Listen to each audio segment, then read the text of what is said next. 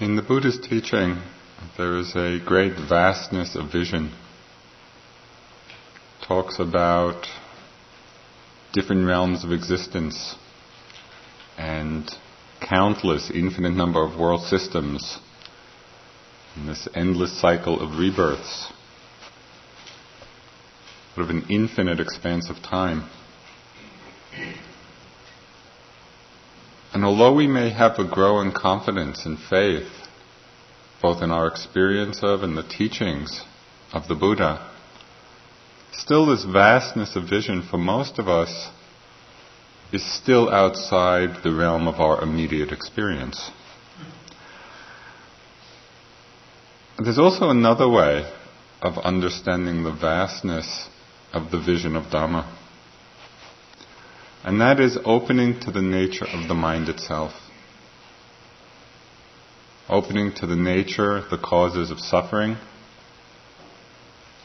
the depth of those causes within our own conditioning, and opening to the experience and the possibility of freedom. Given the context of this retreat, I think it's important, essential, that we understand these questions not as theory or as abstractions, but really how they can be applied very directly in our experience moment to moment. What is it that causes suffering, and how can the mind be free? What is the meaning of enlightenment? We use this word, we use the word freedom. What actually does it mean?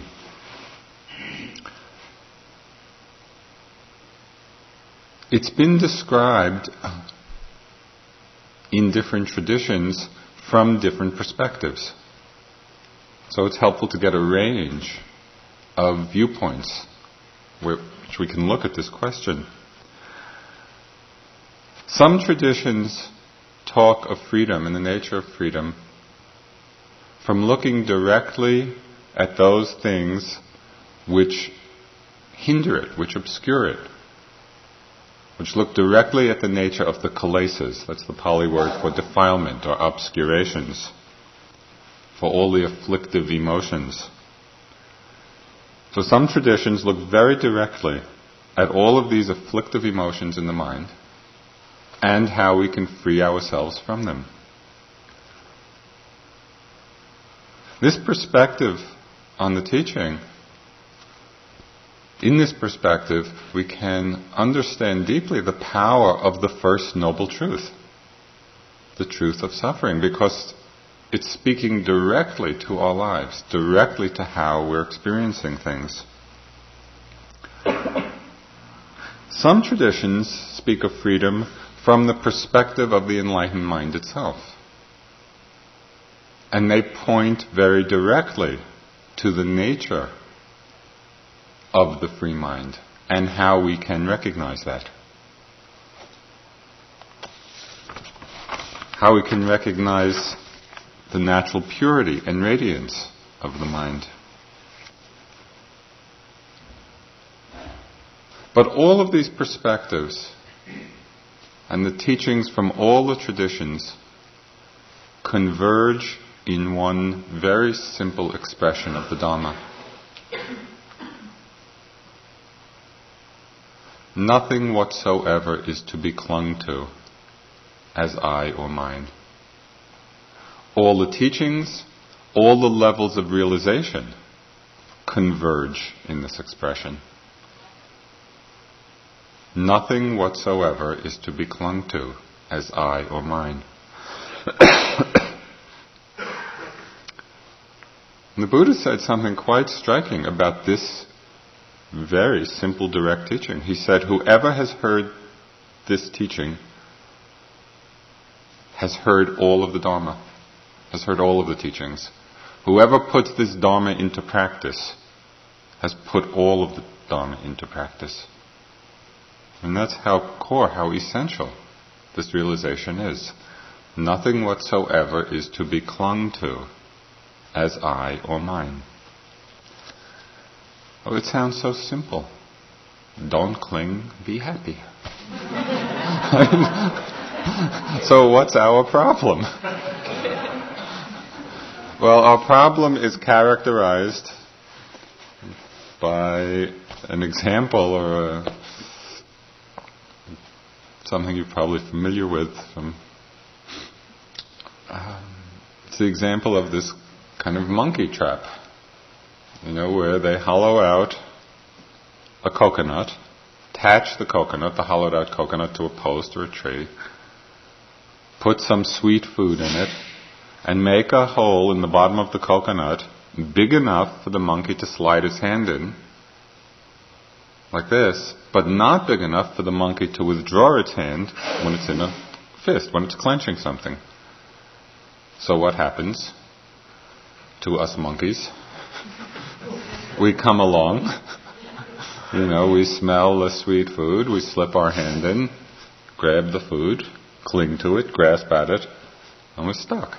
And the hunter come along and we know we're in big trouble, but we can't get out, we're imprisoned. What's imprisoning us? Nothing other than the force of grasping, the force of clinging. If we could open our hands, if we could let go, slip out, we would be free. It's a very rare monkey that can do that. And I think that we see that in ourselves.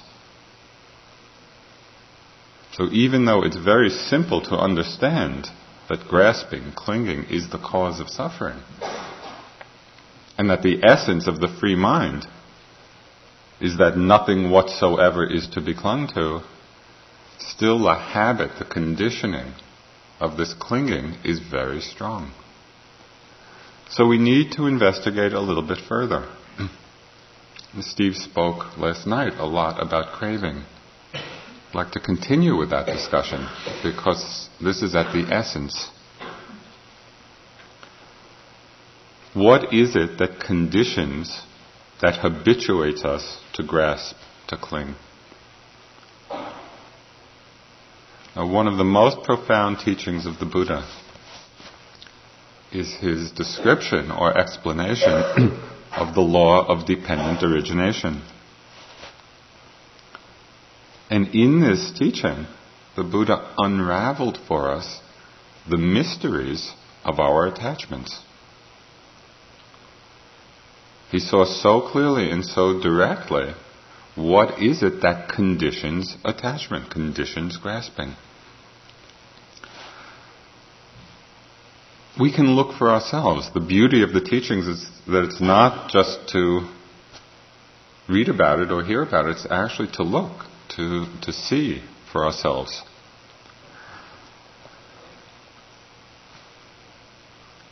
Contact with the object.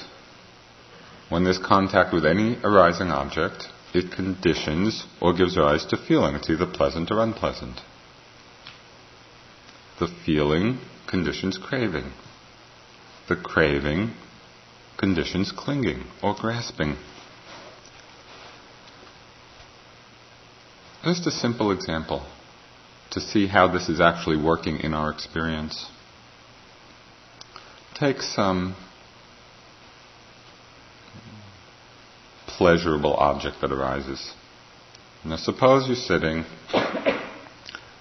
and maybe you have a strong sexual image come to mind. Okay? So there's a contact with the image. The image arises and there's contact. Right in that moment of contact, connection with the image, right in that moment, we can observe the pleasantness. There's a pleasant feeling that comes.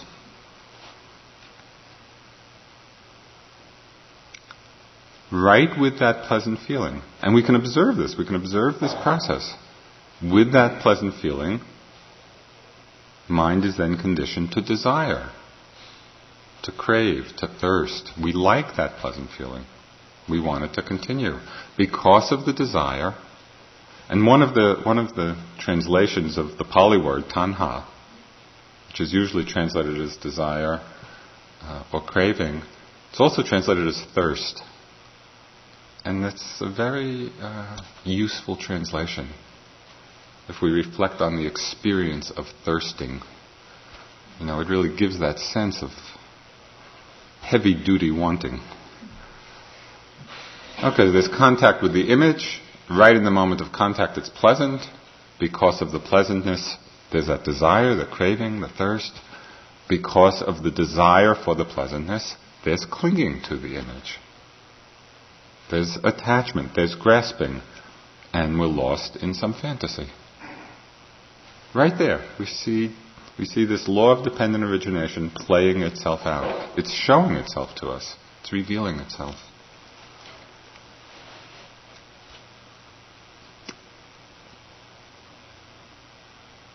So we need to come back to our experience moment after moment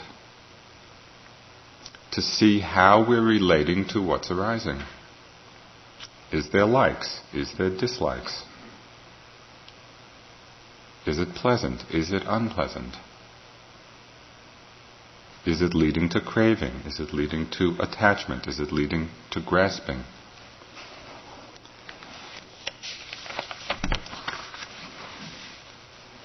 This investigation actually goes to the heart of enlightenment.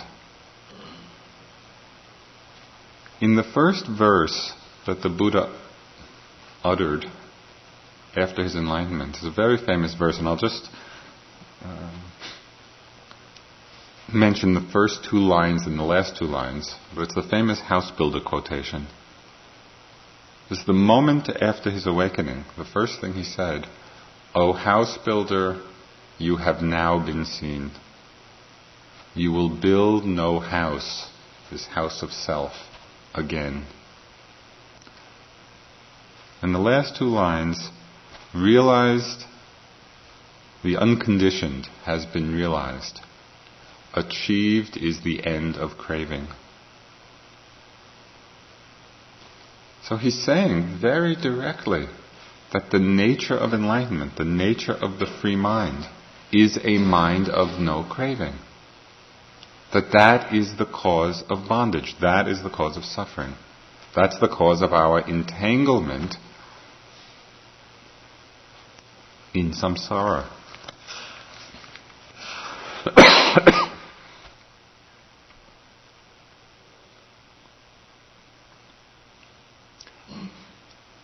So I think it's quite incumbent on us to understand the nature of craving. And in many discourses, the Buddha outlined it, and this is what's so beautiful about the teachings, that in case we don't get it just with 1 or 2 lines, it's laid out in such clarity. Many discourses he talks of the 3 kinds of craving that bind us to samsara. There's craving for sense objects, craving for existence, craving for non-existence. Now I have read that hundreds of times, because it's in many of the suttas, many of the texts. Craving for sense objects, craving for existence, craving for non-existence. And I always took it as a philosophical statement, sort of the metaphysics of suffering. This is what the cause of suffering is, these 3 kinds of craving. More recently,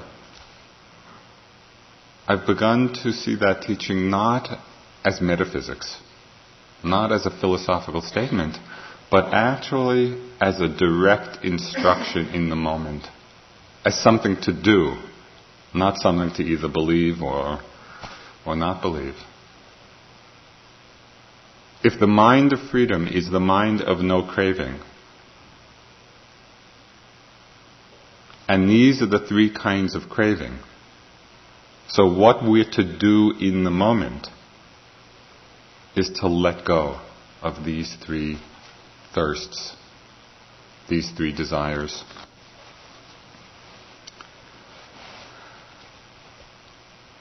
It's sort of like, the example of somebody going out and pointing up at the moon. When the Buddha gave this teaching, This teaching is like a finger pointing at the moon. If we look at it as philosophy, it's as if we keep looking at the finger. Yeah, that's right, or no, I don't agree with that. It's pointless. The whole idea is the finger's pointing at the moon. Can we actually look up at the moon? Can we look at where the finger is pointing? Okay, so we want to look in each moment at our experience and how it relates to these three kinds of craving, and how we can let go of them in the moment, not as some far-off goal.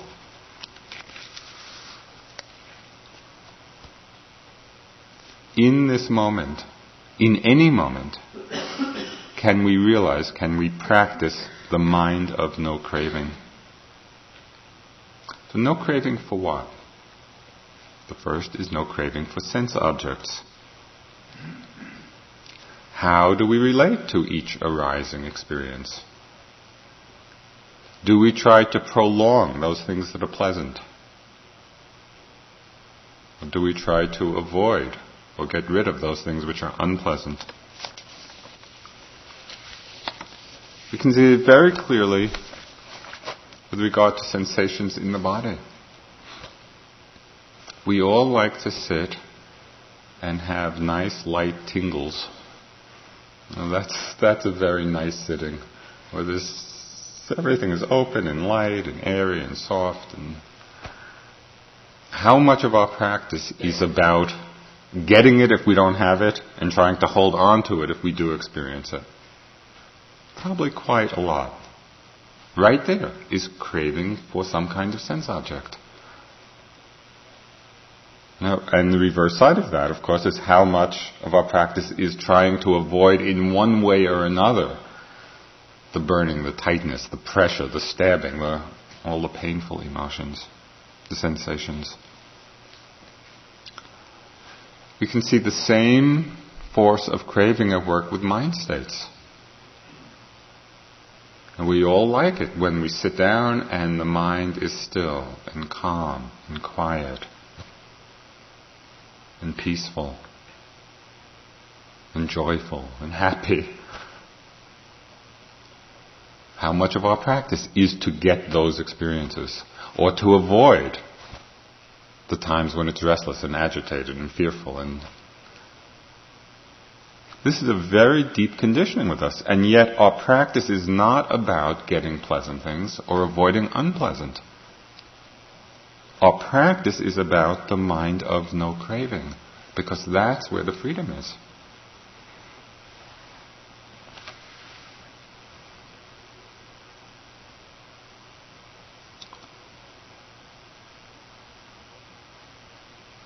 There's a wide spectrum of intensity of our thirsts. And I think it's helpful just in considering our lives outside as well as our practice to reflect a bit on the different levels of intensity in which we get entangled with this force of craving for sense objects. From one extreme, when it's an obsessive passion consuming our lives, when we are so lost in the object of our wanting, in the very force of wanting, that it is really ruling our lives. There's one example which I read several years ago in the newspaper. You probably remember this. It was so outstandingly hard to comprehend. And I hope I get the story right. But it was the mother of a cheerleader, I think it was in Texas or someplace, who either arranged or tried to arrange to have another girl on the team killed so her daughter would make the team. That's something. I mean, that's an intense kind of craving that is overriding.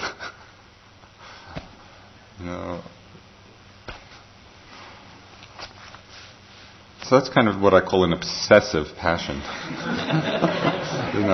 We may not go to that extreme, but, we each probably have our own. Another level of intensity may not be these obsessive passions which just overwhelm us in our lives. But another level of intensity of craving for sense objects has to do with our addictive wants, our addictive cravings. Those things that we're actually addicted to, whether it's alcohol or drugs or cookies or chocolates or movies or whatever it is. And to see the power of it when we keep doing things repeatedly, even when we know that they're harmful for us. And that's showing us that this is a very powerful force. When we know something is harmful, and yet the power of that craving keeps us doing it. And as we all know, both in ourselves and in our society, the problem of addiction is a very great one. And this is what the Buddha is talking about, and the possibility of freeing ourselves.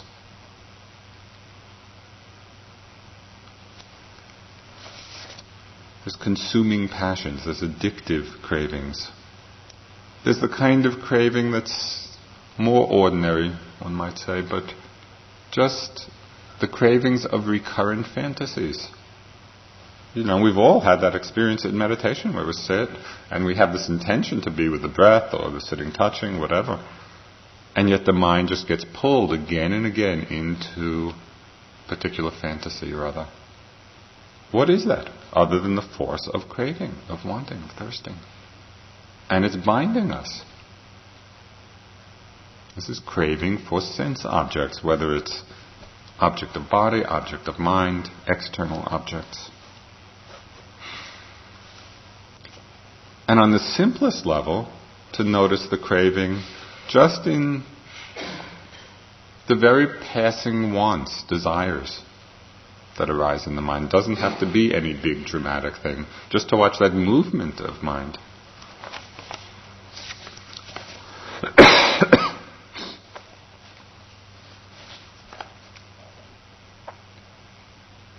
As we recognize more and more clearly how craving arises, the different forces of it, the different intensities of it, we can really further our investigation, further our understanding of it. And there's one very important piece here which for me has been very insightful and liberating. And that is the understanding that it's not the object itself that we're craving, but rather the pleasant feeling that comes with it. I'll just explain how when I saw this clearly, how it worked in my own mind, because it was so striking to see that it wasn't the object, that it was the pleasantness that went along with it, that's what the mind was going for.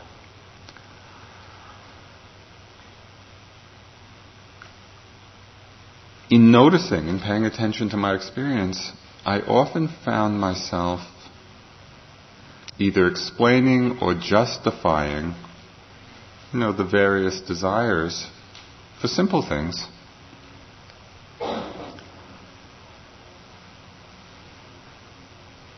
By the thought, I'm not really attached to this. And whether I'm not attached to this cup of tea. I'm really not. I'm not attached to reading for the 100th time the same announcement on the bulletin board. Because when I looked at it, I really wasn't attached. And because that statement is true, that I'm not really attached to the cup of tea or to reading the bulletin board, it made me overlook something more important. That what was driving the desire was not the attachment to the object.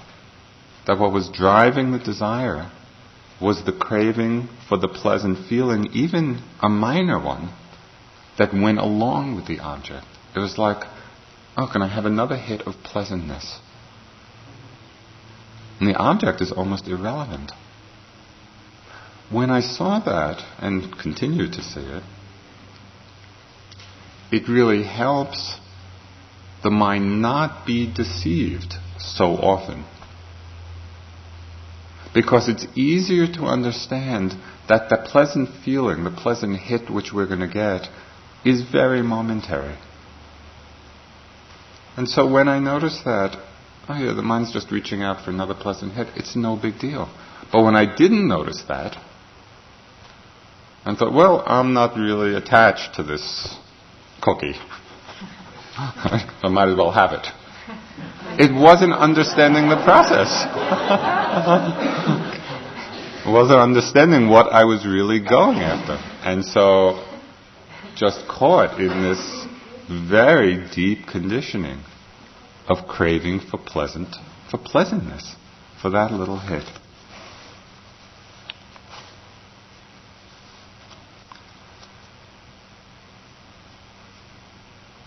So much of freedom of mind comes from seeing things clearly. And Krishnamurti expressed this so well. He said that it's the truth which liberates, not our efforts to be free. It's not our struggles to be free. It's the truth which liberates, which means that our efforts are to see clearly. Because in that, the light of understanding actually frees the mind.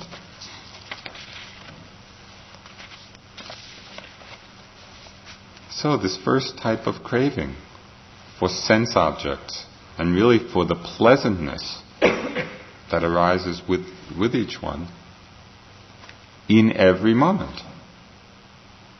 And as we go through the day, can we cut through this craving? Can we actually let go? Can we come in the moment, and even for a moment? Can we realize, can we experience the mind of no craving? And we can do this. It's really a question of remembering. It's not difficult to do. We simply need to remember to do it. So the second kind of craving which the Buddha talked about, which leads to attachment, leads to grasping, is the desire for existence. In traditional classical teachings, this is usually interpreted as desire for rebirth. And particularly rebirth in the pleasant realms, in the Deva realms, the heavenly realms. And the Buddha talked a lot of these Deva realms. It's a way of delighting the mind and making the mind light and happy. And there are wonderful descriptions, of existence in these realms. Beings with bodies of light that never get colds. No pain in the knees. Heavenly music. Pleasure groves, and fantastic descriptions of these pleasure groves and heavenly meditation halls. It's said that Maitreya, who is the bodhisattva next in line to become Buddha, is now residing in one of these heavens, Tusita realm, and teaching the Dhamma there and waiting for his birth as human to become Buddha. And one of my very favorite lines from Munindraji, my first Dharma teacher, who spoke a lot of this, and I delighted in it a lot. He said, looking, at most of the Westerners and seeing the expressions of disbelief, he would say, you don't have to believe any of this. It's true, but you don't have to believe it.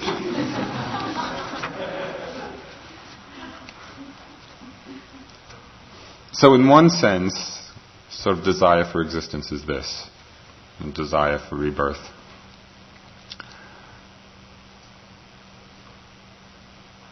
But even though these descriptions of the heaven realms, might delight the mind, and they can, especially in understanding that the practice of sila, the practice of generosity, is what conditions it, is what gives birth to it.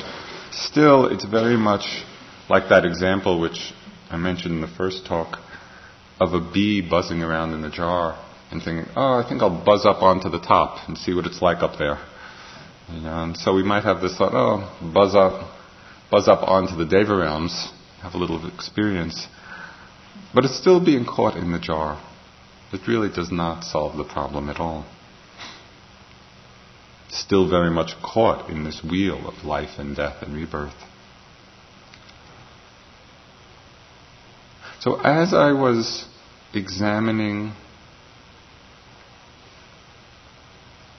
the mind of no craving from an experiential point of view, rather than a philosophical one, something very interesting happened in terms of this desire for existence. Because there's a way of understanding it that actually applies to us in the moment. It's not only about desire for rebirth or deva existence. It has much more immediate implications, especially for people in practice.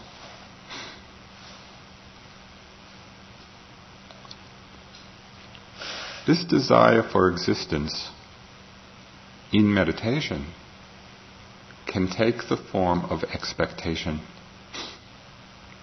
Expectation is very subtle because it often comes disguised. It can come disguised as effort. I'm making a good effort here. But hidden in that effort is a wanting something. It can come disguised as investigation, where we're really looking very carefully. But hidden in that investigation can be a desire, can be a craving. We need to look very carefully at this force of expectation in the mind because it is an aspect of desire for existence. It's the desire for certain meditative states. It's the desire for something to happen. One way I've understood it in my experience, I see it as the in order to mind. I'm being with this in order for whatever. With this breath, in order to be with the next breath. Or with this sensation, in order to see it disappear. This desire for existence can take the form of a fascination with the process. And the problem is, the great seduction is, that the process is fascinating. We're sitting and there's this great unfolding and unwinding and uncovering and unburdening and lots of things are going on, as you well know. And the very fascination of the process keeps us locked in, keeps us tied in. One time this was when I was in Burma, I'd been practicing for some months and the practice was in a very good space. And I was just noticing just the smallest, most microscopic level of detail. And I was completely into it. I was just seeing how things were happening on that level. I went in for one interview and I described this to U Pandita at some great length. And he gave me one of the best comments, and the most freeing comments. He said to me, "You're too attached to subtlety." And I was. It was a kind of craving. It was a kind of attachment. Can I see it even more microscopically? There was such fascination with how it was all happening. It was fascination with the process of becoming. And that really ties us in to this craving for existence. Do you see how that's working? How we can get attached to the process itself. That's of a different order than attachment to sense objects, attachment to sense pleasures. It's a more subtle meditative expectation.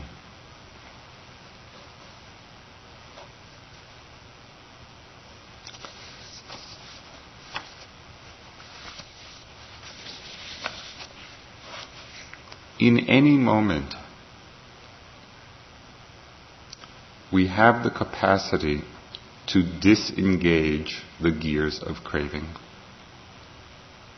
It may be just for a moment, but this is not something we have to practice for 20 years in order to see or realize or understand. In any moment that we realize, that we remember, we see what's happening, can we just sit back without any craving, without any expectation?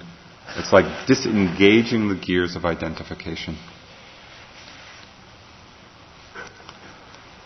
It says craving for sense objects, craving for existence. And the last kind of craving is craving for non-existence. And when I was thinking about this, it reminded me of a club that Michelle and I started some years ago. We called it the Dukkha Club, as we were both going through periods of great dukkha, and the thought of non-existence seemed very appealing. There was a poem that we had as our, I don't know what the right word is, motto of the Dukkha Club. There's a poem by, I think it was a Central American poet, the first line of which was, "Oh, to be a stone with no feeling at all." That seemed to capture the essence of the Dukkha Club. This desire for non-existence. But there's a paradox here, and a very important one to understand, and one that can illuminate this very subtle kind of craving that can arise, and that is that the very desire for non-existence is actually reinforcing the sense of self, because it's predicating a being, someone, to be non-existent. As if there is someone there to want this, to become this. And so it's locking us in. The very desire for non-existence is actually locking us into the prison of self.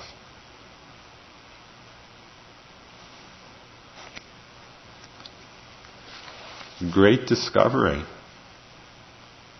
is that there is no one there either to take birth or not to take birth. There's no one there in the first place.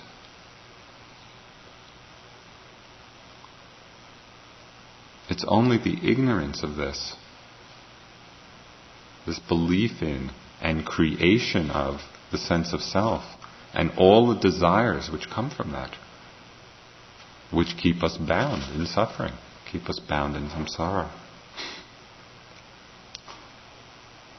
There's an English writer who lived in Hong Kong.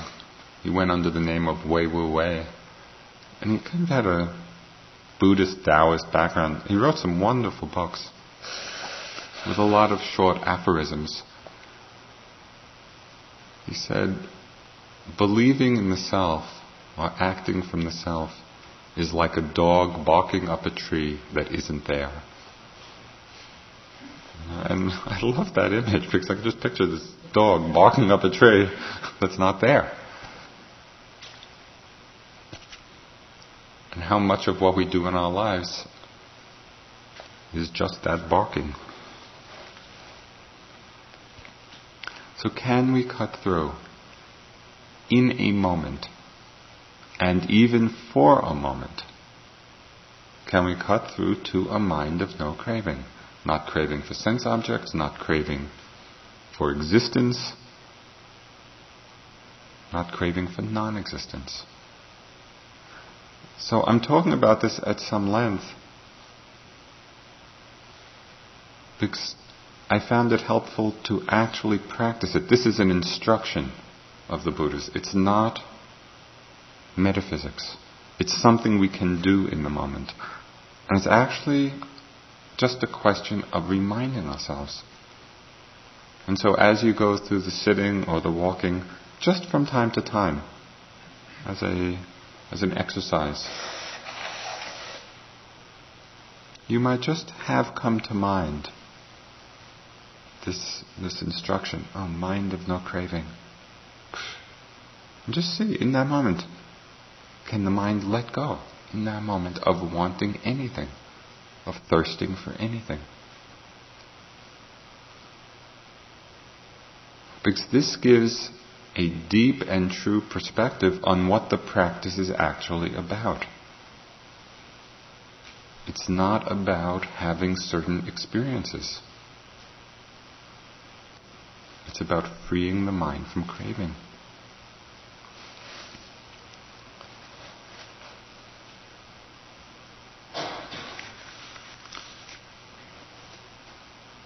The Buddha spoke of 3 gateways to this liberating understanding.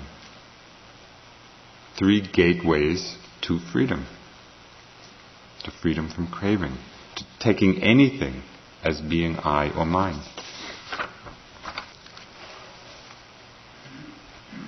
The first of these gateways is the insight, the experience, the realization, the clear seeing of impermanence.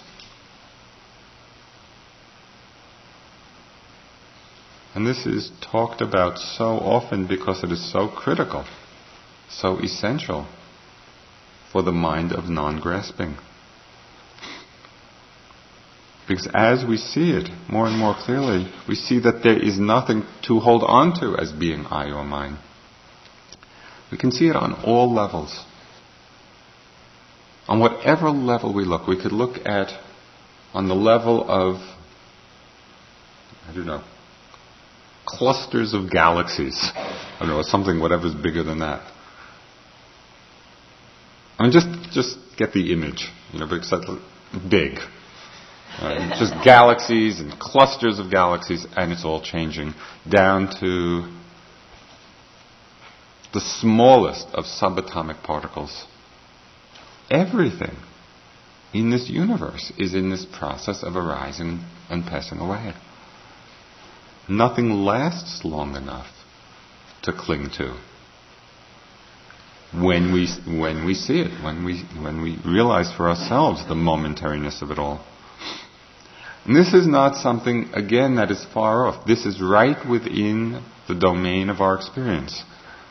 We'll do a little experiment just now to give you a sense of how immediate it is.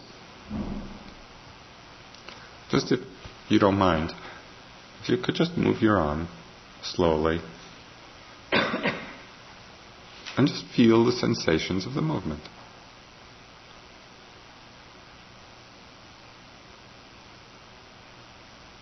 And notice the difference when you're on the level of concept, my arm is moving, and you come right to the level of direct experience of changing sensations.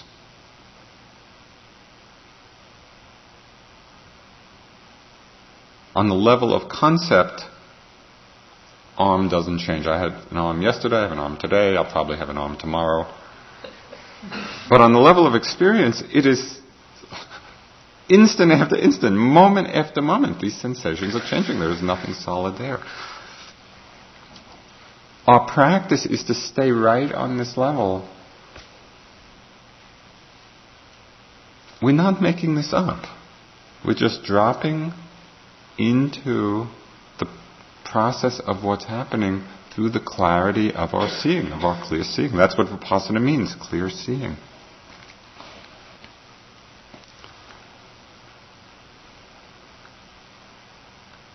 Sometimes we experience impermanence in our practice. When an object arises and as soon as we note it, it's gone. Or sometimes object arises and it's almost as if by the time we get there, it's gone. And often people think, well, this means my mindfulness is poor because I can't quite hold on to the object in order to see it. That's an incorrect understanding. Because what we're really seeing at that time is the impermanence of things. Don't try to hold on to it in order to see it. Notice the fact that as soon as you notice, it's gone, it's gone, it's gone, it's gone. Or maybe we see the impermanence from the side of things arising. We're with something, and then just as we're with an object, something else comes, and then something else comes. All of this is the direct seeing for us of this truth of change.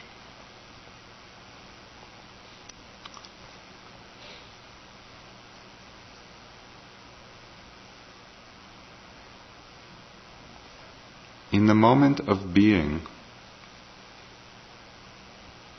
with the impermanence of experience, there is no past, there is no future, and there's no present.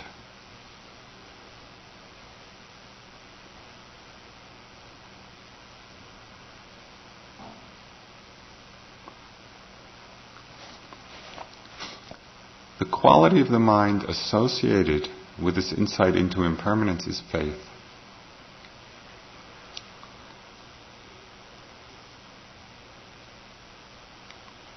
We can see that everything is changing, is dissolving, and that we're not creating this. We're not making it up.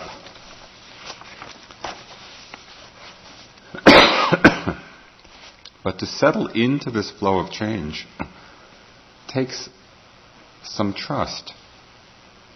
We have to be able to surrender to this flow of impermanence. And at different times we experience it differently. Sometimes we feel the change, experience it, and it's very exhilarating. It's like exciting. And other times we're with the change and it's very fearful. Because actually another word for change is loss. And so from the perspective of seeing it in that way, we see in every moment something is being lost over and over and over again. Well, when this is felt deeply, it's like there's no sense of security anymore. We're really giving up any security that we thought we might have. And so we go through phases of feeling very fearful, very anxious about this. We also come to a place of great equanimity. We feel exhilarated, we feel fearful, and then we come to a place of great equanimity, great ease. There's a wonderful example of this process. It's of somebody flying in an airplane, jumping out of the airplane, and the first situation is one of free fall, and the tremendous exhilaration of that. And I've never done it, but it sounds like it would be fantastic. And it's just free fall through space. But then at a certain point, the person recognizes that they don't have a parachute. So you can imagine the terror, from the excitement of the free fall to the terror of no parachute. And so falling, and all that terror. And then they come to realize, well, there's no ground. So in the realization that there's no ground, the mind comes to a place of ease. Can relax into that fall through space. No parachute, no ground.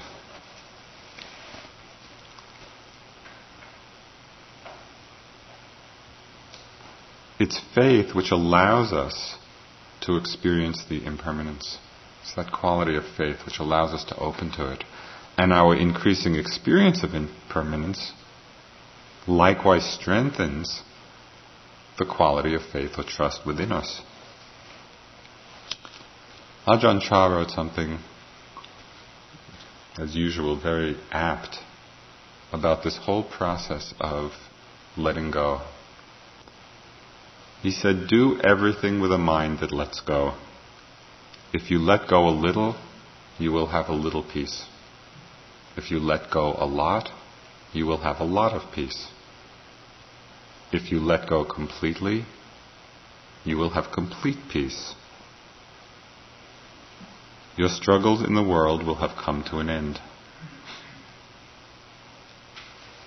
It always comes back to this. the mind of no craving, the mind that doesn't hold on, the mind that lets go. That's what we're practicing. We're not practicing trying to get something. When we understand this, it changes the whole energy of our practice. So this is the first gateway of liberation, the insight into impermanence, the realization that there is nothing to hold on to. The second gateway to this mind of no craving is the experience of dukkha, of suffering. And we experience suffering in different ways. We experience it as pain, whether physical pain, emotional pain. We experience suffering or dukkha as unreliability, that things are not to be depended on, precisely because they do change. Now we get everything set up. We get all our cushions in order. We get our walking space. We get our life organized. Conditions don't stay the same. We never know what's coming. It is very unreliable. So this causes some anxiety in us, as long as we're trying to hold on. There's the dukkha, it's called sankhara dukkha, and it's basically the dukkha of just the effort needed to keep things together, to keep our life together.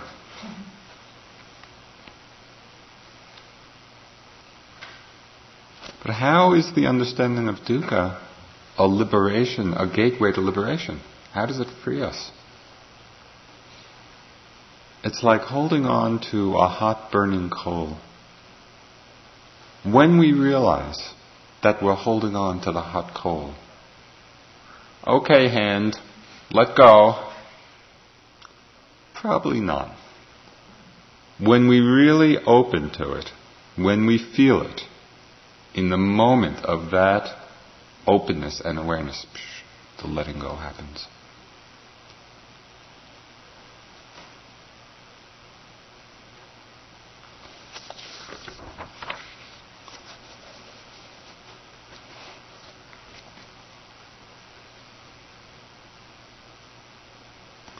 Often in the face of suffering, and this is something that I think would be helpful to check out in your experience, we often become attached to our stories about it, our stories about ourselves with respect to the suffering, or we can become identified with our resistance to it, that we're not actually surrendering, opening up. And so we tighten, we contract in not wanting to feel it, in not wanting to open. So in both ways, we imprison ourselves. I'd like to read another poem from that book, Stephen Mitchell's. He's the one who wrote about the camel going through the eye of the needle. This one, you're probably familiar with the myth of Sisyphus, from Greek mythology, where this guy is condemned to push this boulder all the way to the top of a hill, and then just as he struggles and gets to the top, he falls back down and has to start all over again. In the myth, he's doomed eternally to this task. Well, this is the Buddhist perspective on this myth. We tend to think of Sisyphus as a tragic hero, condemned by the gods to shoulder his rock sweatily up the mountain, and again up the mountain forever. The truth is that Sisyphus is in love with that rock. He cherishes every roughness and every ounce of it. He talks to it, sings to it. It has become the mysterious other. He even dreams of it as he sleepwalks upward.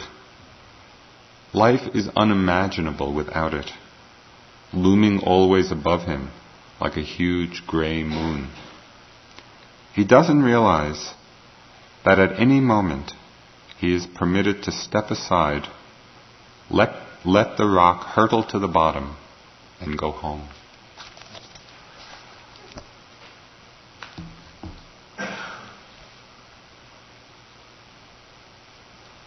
Opening to the suffering without attachment, without identification, actually allows us to let go of the hot burning coal, to let go of the identification,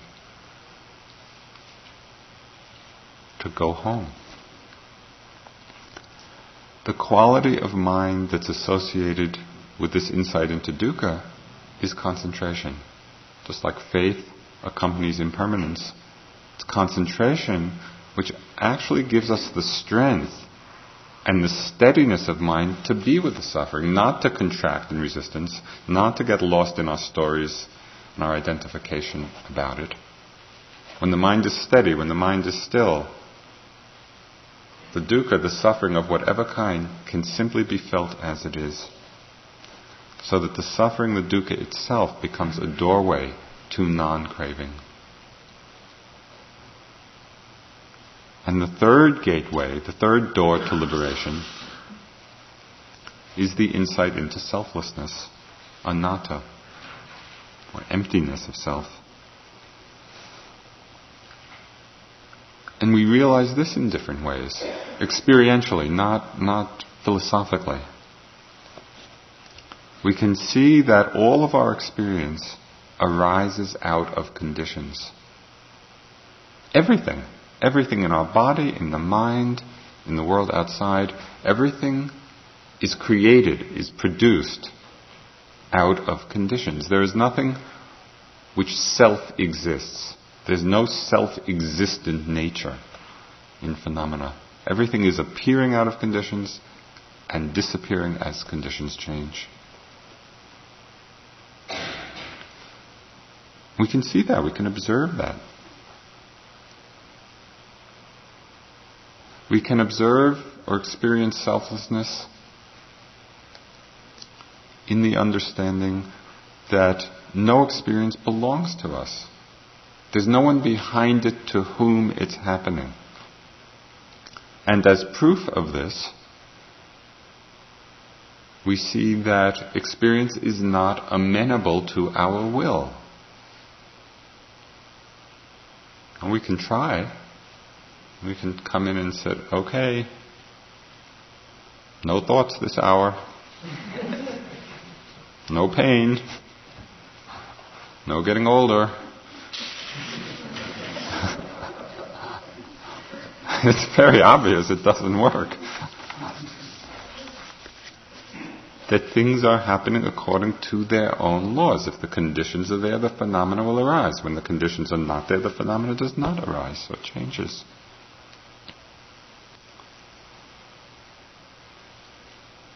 Everything arises out of conditions, not because they belong to us. And the Buddha's great gift of the Dhamma was that he understood so clearly what conditions, what arising conditions lead to happiness, and what arising conditions lead to suffering. We can also experience this truth of anatta, this truth of selflessness, in every moment of experience in which there is no clinging to whatever it is as being I or mine. In any moment of experience free of I or mine, we have the experience of anatta. And one of the simplest and most direct expressions of this, and it struck me very deep when I first read it, it's from the 17th century Japanese Zen master Bankai.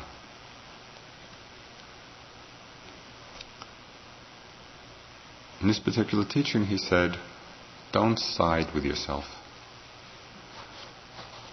And I just, don't side with yourself. Because it made me reflect in so many ways, both in meditation practice and in life, how we side with ourselves. And in the very siding with ourselves, we are getting lost, we are getting imprisoned by the very notion of self. This short instruction, don't side with yourself, frees us from the contraction of self-reference. The quality of mind associated with anatta, of selflessness, is the quality of wisdom. That is investigation and clear seeing. That's what reveals the selflessness, reveals the empty nature. For as with impermanence and as with suffering, anatta, or selflessness, becomes the gateway to the mind of no craving.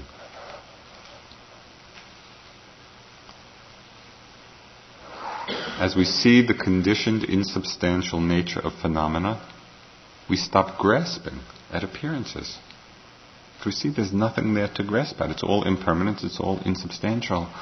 And as we see and recognize the empty, clear nature of awareness itself, we stop siding with ourselves.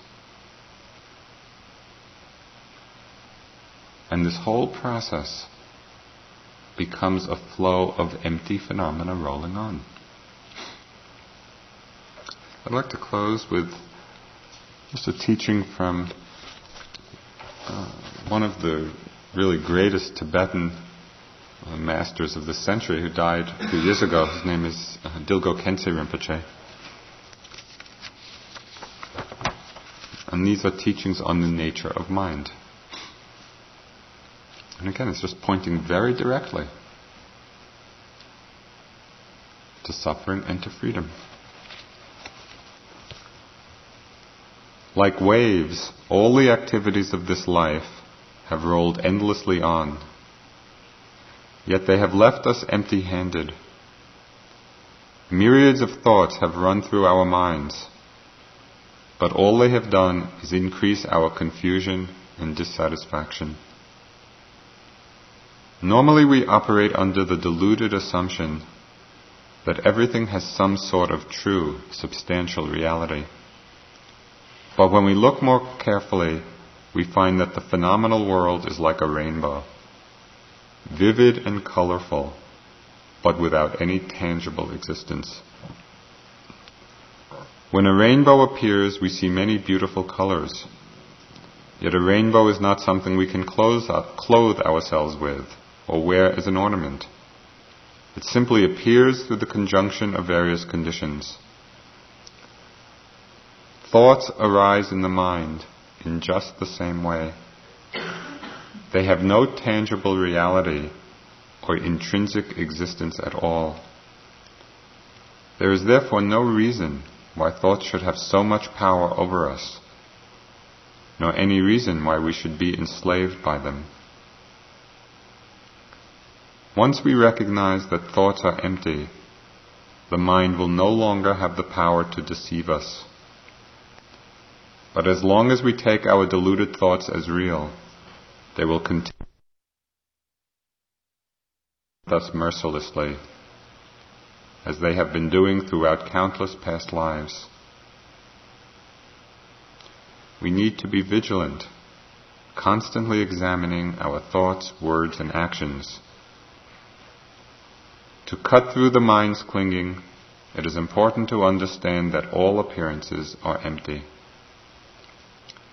Beautiful forms are of no benefit to the mind, nor can ugly forms harm it in any way. Sever the tie of hope and fear, attraction and repulsion, and remain in equanimity in the understanding that all phenomena are nothing more than appearances of your own mind.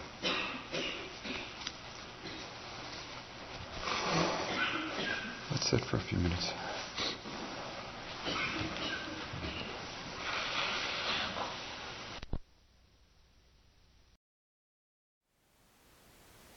Thank you for listening.